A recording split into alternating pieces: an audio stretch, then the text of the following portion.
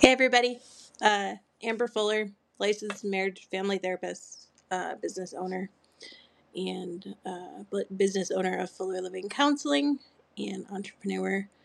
In case y'all don't know, we deliver services in Minnesota, Washington, Indiana, Wisconsin, Montana, and Florida. I think I hit them all this time. I figured it'd be a great time to throw out the first video podcast that has been done. Dylan's not here right now. It's the weekend. It's a great time for him to catch up on doing errands and all the things that he desires to do on the weekend. I don't know what he's going to do, honestly. He's got Giovanni with him, and I think they're going to spend the day together, and they're picking one of Brody's friends up, and Brody's going to be here soon to hang out with his friend, get an assignment done that he promised me he would get done. So hopefully I don't know if I can do that with my spinal cord injury. Ugh, I can. That's an accomplishment. I used to not be able to even hold my phone. So just figured, yeah, I think I'm ready to make a vlog. Vlog? I think that's what it's called. There's something that I have wanted to, let's see here. Let's get this set up in a way that makes the most sense. So there's something that I wanted to, actually, I wonder if I can put it right here. I can, as long as it doesn't disappear, which it kind of did. There's something I've wanted to go over, and Dylan isn't really required to go over this. It'd be fun and interesting to have him here to talk about the ways in which he had participated in this, but we don't really need him to do it, to be here in order to go through it. So we talked a little bit about it. Gosh, I'm going to keep looking at my hair if I'm doing a vlog. Maybe it's better to just stick to a podcast. And my desk is squeaky. And I'm not going to wear headphones. I don't need to look all professional. I just want to be real and raw in me. Not that wearing headphones is wrong. I'm not into that. Dylan and I talked a little bit about it in our last podcast. We talked a little bit about covert narcissism versus overt narcissism. And before I go into that, there are a couple of things that I wanted to clarify. So the first thing I wanted to clarify was I was re-listening to the podcast that Dylan and I had done together, and I was listening to his response when I asked him what the response was that we received when he had told his family members that he had cheated on me, and he initially had said, well, I don't want to be damning, or that's going to be very damning. And what he meant by that was the response that I received, that I was on the receiving end of, was very damning. It was very much so, what's Amber's problem? Why does she think there's an issue with this? Why don't you just forgive him? Mind you, I had just found out that this had happened. I was not in Minnesota. I was in Dylan's hometown when I found this out. I had to book a ticket home. It was a terrible experience, and yet when I look back on it, it is one of the best things that's ever happened to us, which I'm sure we'll talk about at some point and why we say that. But for now, I'm sticking to clarifying that. And the other thing that I wanted to clarify was that using the word narcissism or narcissistic is not a way to justify or minimize a person who chooses the behaviors that they choose. So I think that narcissistic personality disorder is just that. It's a personality disorder. And you can change your behaviors by changing your thoughts. It's very difficult for people who have narcissistic personality disorder, but they can change. Anything can change. You can always teach an old dog new tricks.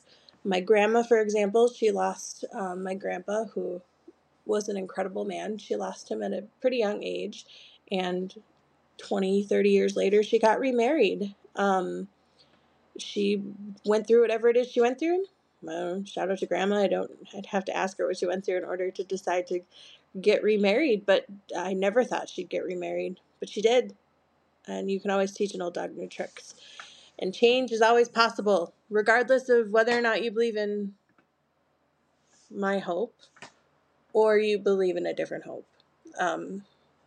It's just always possible. So, wanted to clarify that I think from this point moving forward, I don't know that Dylan and I will talk about when chatting together. I don't know that we'll talk about narcissism as though it is a diagnosis. I think we'll talk about it as though it's a choice of behavior. Because to talk about it as though it's a diagnosis just further enables that victim mentality that narcissistic people struggle with. So shout out to my mom who brought that to my attention this morning. She's so smart. Anybody who knows my mom knows she's so smart. They also know that. So my mom works at Fuller Living Counseling, and she will talk to the providers, and then they'll call me and talk to me, and they'll say things like, I just love your mom so much. She's like, she just tells me, Jane, you just gotta get pissed. And then she'll start praying to the Lord like an angel. That's my mom. We grew up saying, I have a TENS unit on my shoulder. If you don't know what that is, Google it. TENS unit. Hashtag spinal cord injury. Hashtag Dr. Shits. Yeah, we grew up saying, my mom, we grew up saying, you better watch out. She'll go Debbie Almond on your ass. So, it's fun. It's fun to have her on our team. Okay, I don't know that she'll like that very much. I think she knows. The difference between covert narcissism and overt narcissism comes with a different kind of violence. And this covert narcissism is so hard to spot, which is also an episode of its own. I wanted to say it's hard to spot in the church because that's where I've seen it. That's where my friends are, and that's where I've seen and heard and had a hard time spotting it. I don't have a hard time spotting it in my office. When people are in my office and they have that, they want to change it. When spouses of them are in my office and they're struggling with a significant other with it, they want to work on changing it. But where I've seen it and had a hard time spotting it because they're not there to fix it is with my friends who are in the church. That's where my friends are. Do I have friends outside of the church? Yes, lots of them. But my good, close, confidant, I'll pray for you with all my heart friends, they're in the church. So it's been very frustrating. Oh my gosh, so many episodes. So many episodes. I have a close friend of mine who maybe at some point I'll interview if she's cool with it. She probably would be. Close friend of mine who was dealing with a husband we'll just stick with husband. She was dealing with a husband who was definitely choosing to be a covert narcissist, and I'm getting kind of spicy today. And just tricking people. Like, you would have no idea, but I did. I did because Dylan was in this class, and we would read over the list of things that were happening. And to that, I want to also say, a person could say, well, there's two sides to every story. You know what? There freaking is. There's a perpetrator and there's a victim. The victim is one side of the story and the perpetrator is another. And if I had a quarter for how many times I have heard that statement, oh, there's two sides to every story, I would be rich. I'd have a lot of money. It's so invalidating, and it is so egregious. It's such an egregious and ignorant statement. And I have to be very careful because I'll get on my soapbox and get super passionate about it. And that's not the point to this. So my point in this quick 30-minute video vlog is to just go over examples. Might turn into 45 an hour. We'll see how this goes. Give examples of what is covert violence.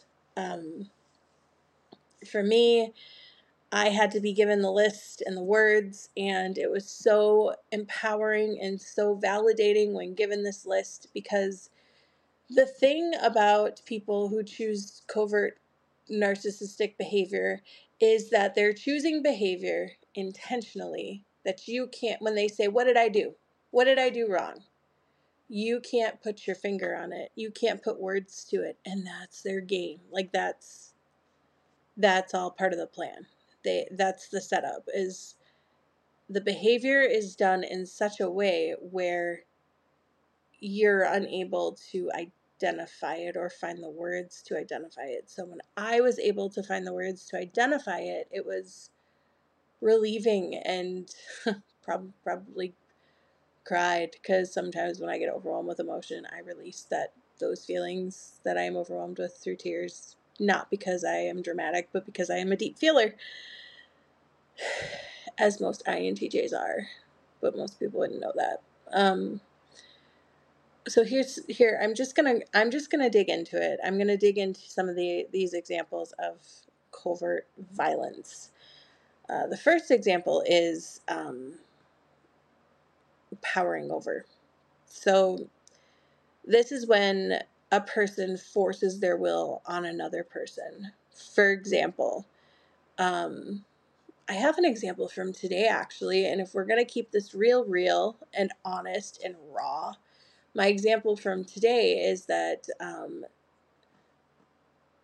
so today was one of those mornings, and they don't happen very often anymore.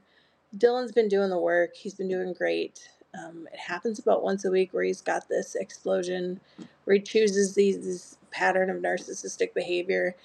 And this morning was that morning. And as a result of it, Giovanni's wishes and wants were on the line. And that's why Dylan is spending the day with Gio, to rebuild the rapport and the trust that was broken um, in that, in that, in that,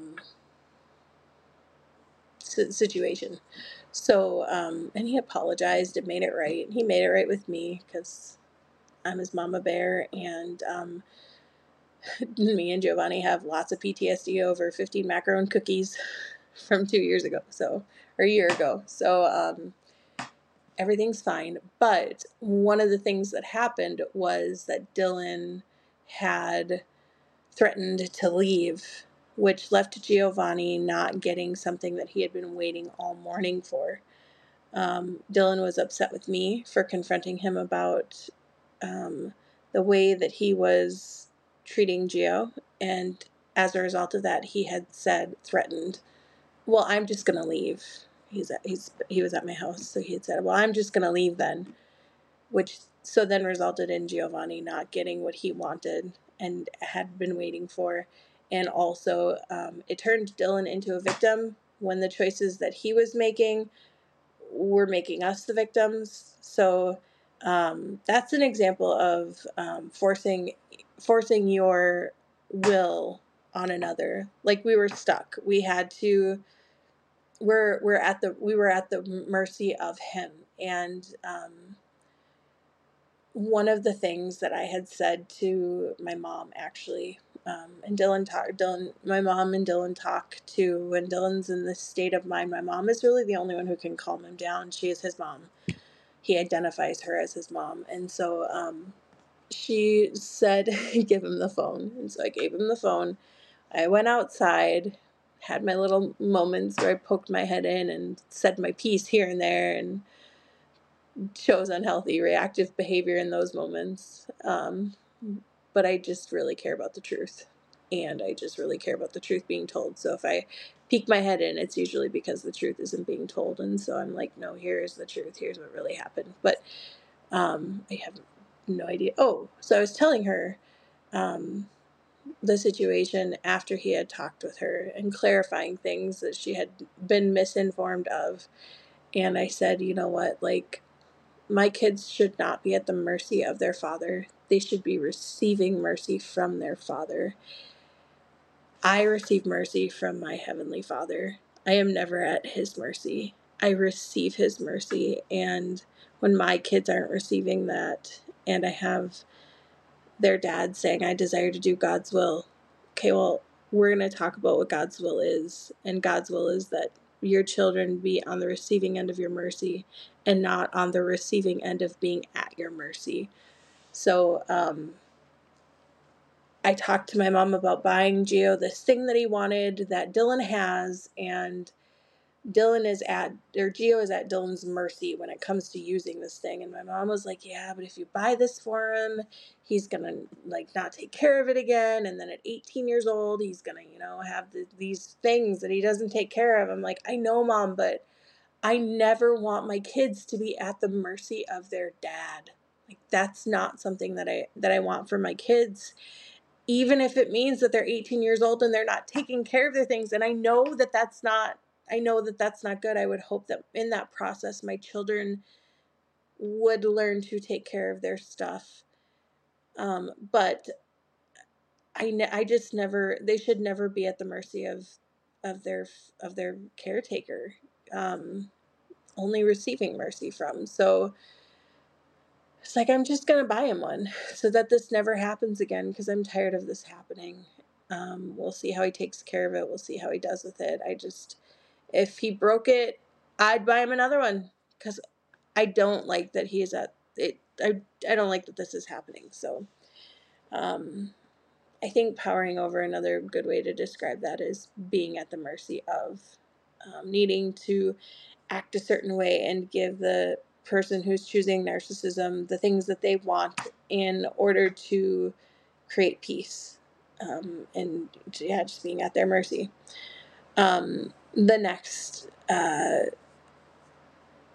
covertly violent behavior is passing blame, black sheep, where you are taking the burden of responsibility off of yourself as the person choosing narcissism and putting it onto the victim so that you can be seen in the positive light. So, for example, that would happen in conversations that Dylan would have with people when in the middle of an explosion, when in the middle of one of his explosions, where he'd get on the phone and then not own that he did something that was abusive and then talk about the reaction. And by the way, a reaction to somebody's abusive behavior isn't abuse. I want to make that really clear. Like, when you're being abused, your reaction to abuse is not abuse. That's like saying Johnny gets hit in the head with a bat. Johnny stands up. Johnny pushes the kid who hit him in the head with the bat. Johnny did nothing wrong.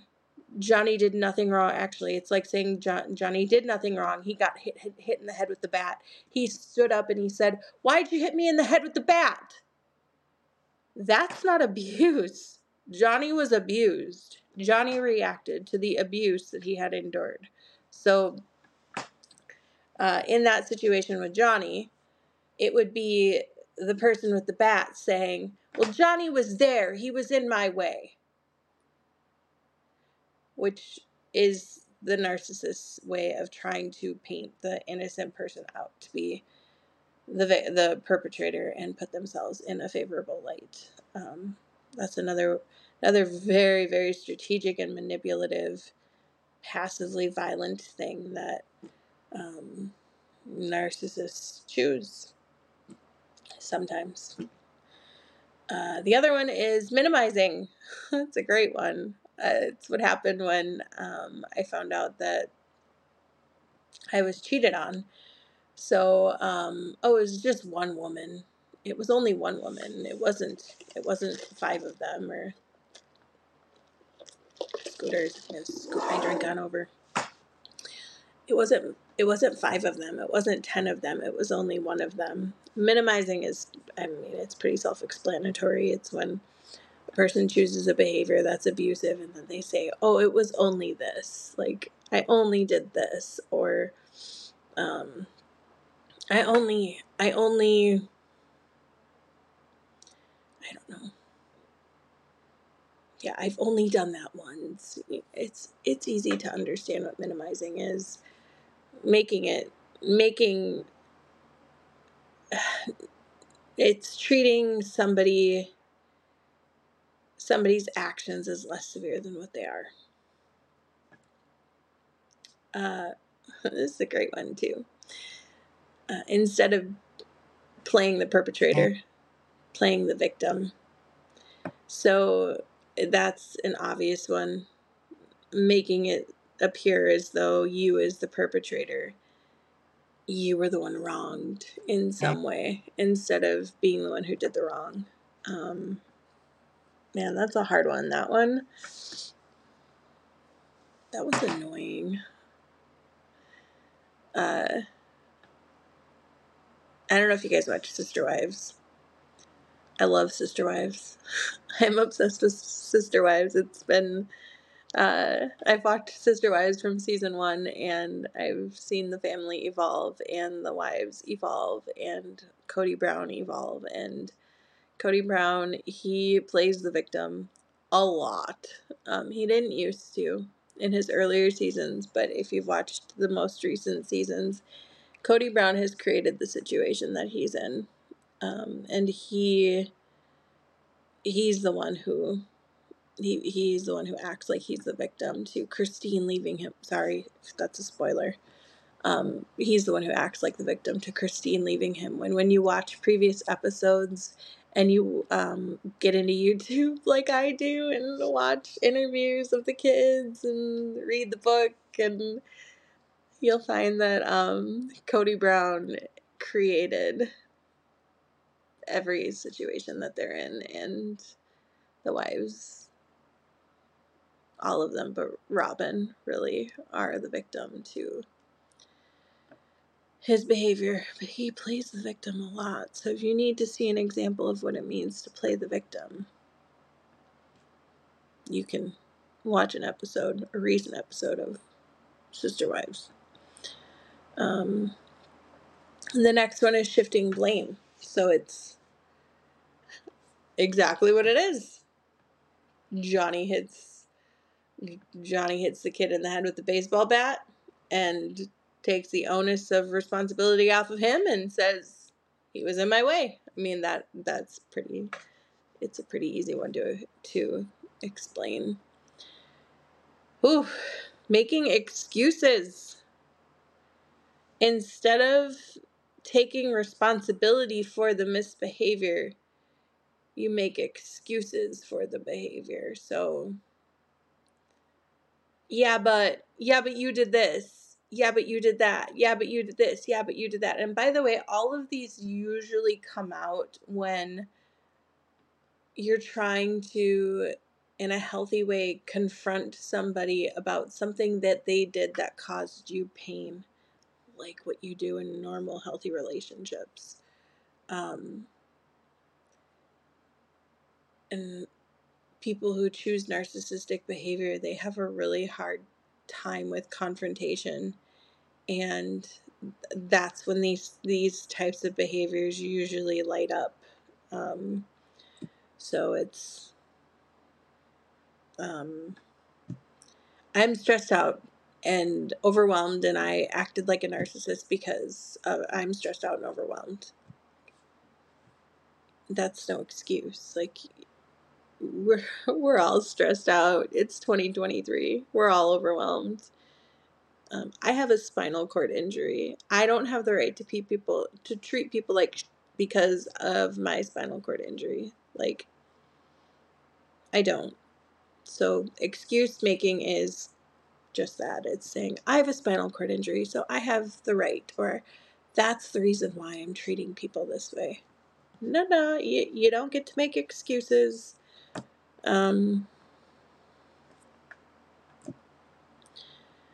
The other one is having a reaction that is abrupt and angry.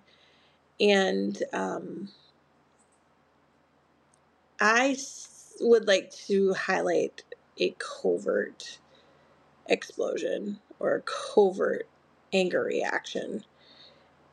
that usually happens in the form of passive aggressive jabs or sarcasm, um, or silence, stonewalling. That's a rage react. Those are rage reactions. That covert rage reactions.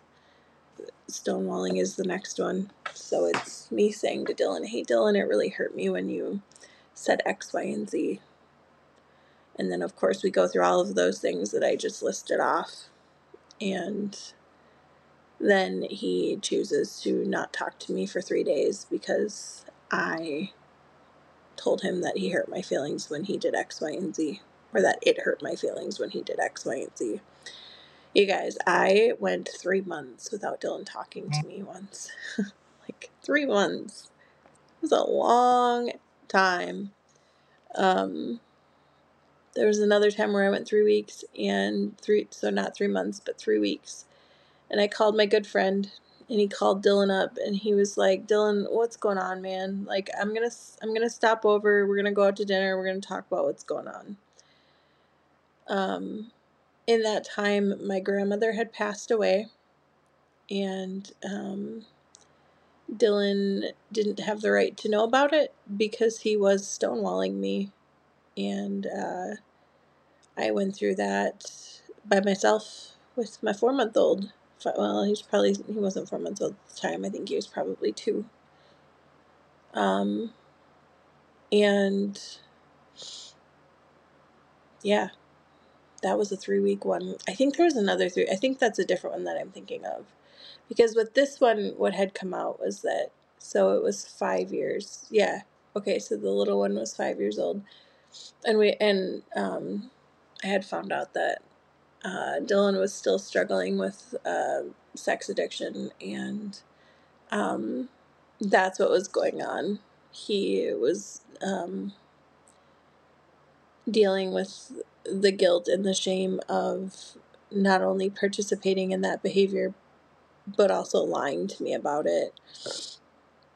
So it was easy for him to just avoid everything altogether, because when you do that, you don't have to feel any of the shame, and he knew that that's what had been going on, and so he admitted that to the friend, and the friend highly encouraged him to talk to me, and he did, and we got back on track in that moment at that time. But that was, man, stonewalling used to be real rough, and now if he stonewalled me, I'd be like, okay, bye. Like, I used to be so attached to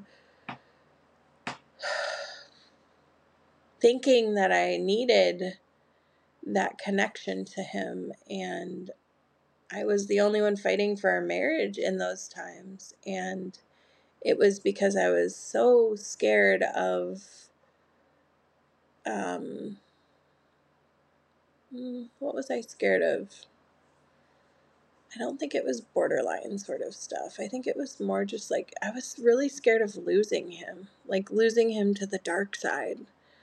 Not losing him personally, but losing him to himself. Like, I was scared of his mental health and scared of who he could potentially turn into in that stonewalling time.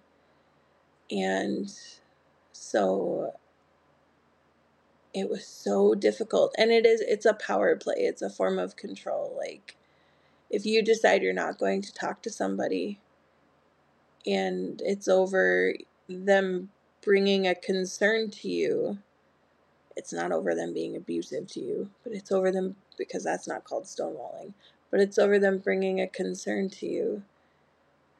It's a power move to say, I'm not going to talk to you about this.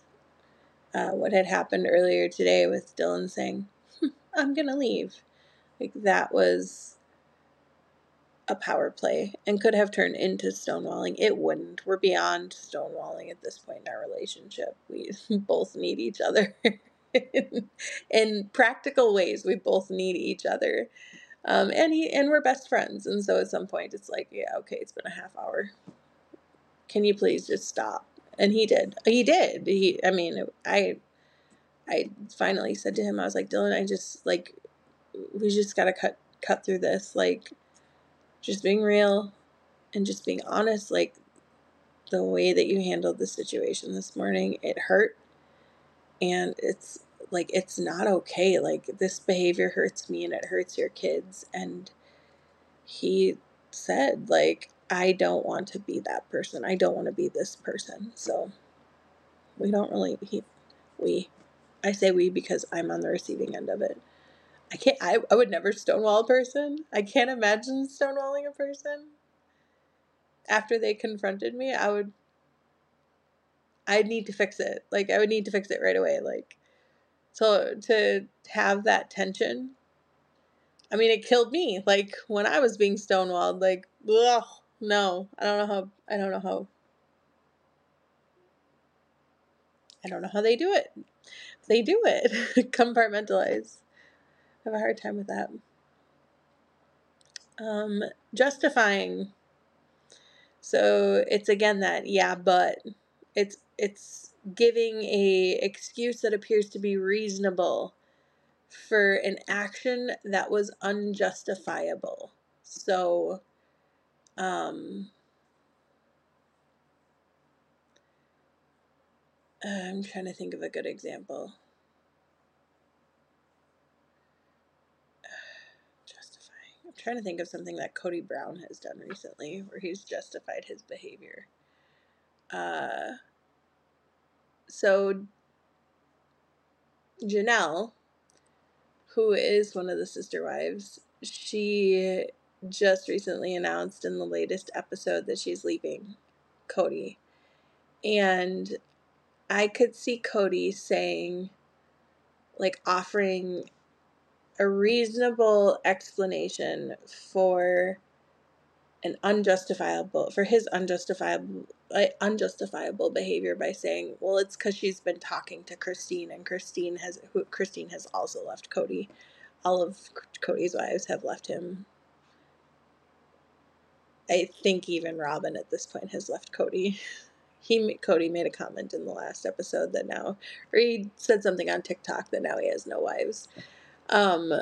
So it would be him saying, like, giving this justifiable reason for, like, well, she left me because Christine has been rubbing off on her, and now Christine has brainwashed her. When this whole time, like, Cody had this huge blow up with Janelle, Janelle has always been the level-headed one on Sister Wives. Like, she's always been the one to think wisely and to be in her right mind, and she brought a concern that she had to Cody, and he turned it into, if you guys have seen the episode over Christmas, he turned it into something it didn't need to turn into, and stormed off on Janelle, stonewalled her for 6 weeks, and I could see him saying, well, Christine rubbed off on her, so justifying.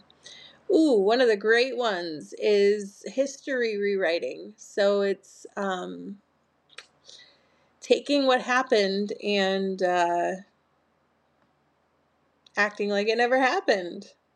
So it's acting like you have no knowledge of the harmful act that you've done. So it would be John hitting the hitting that kid in the head with the baseball bat, and then saying, "What?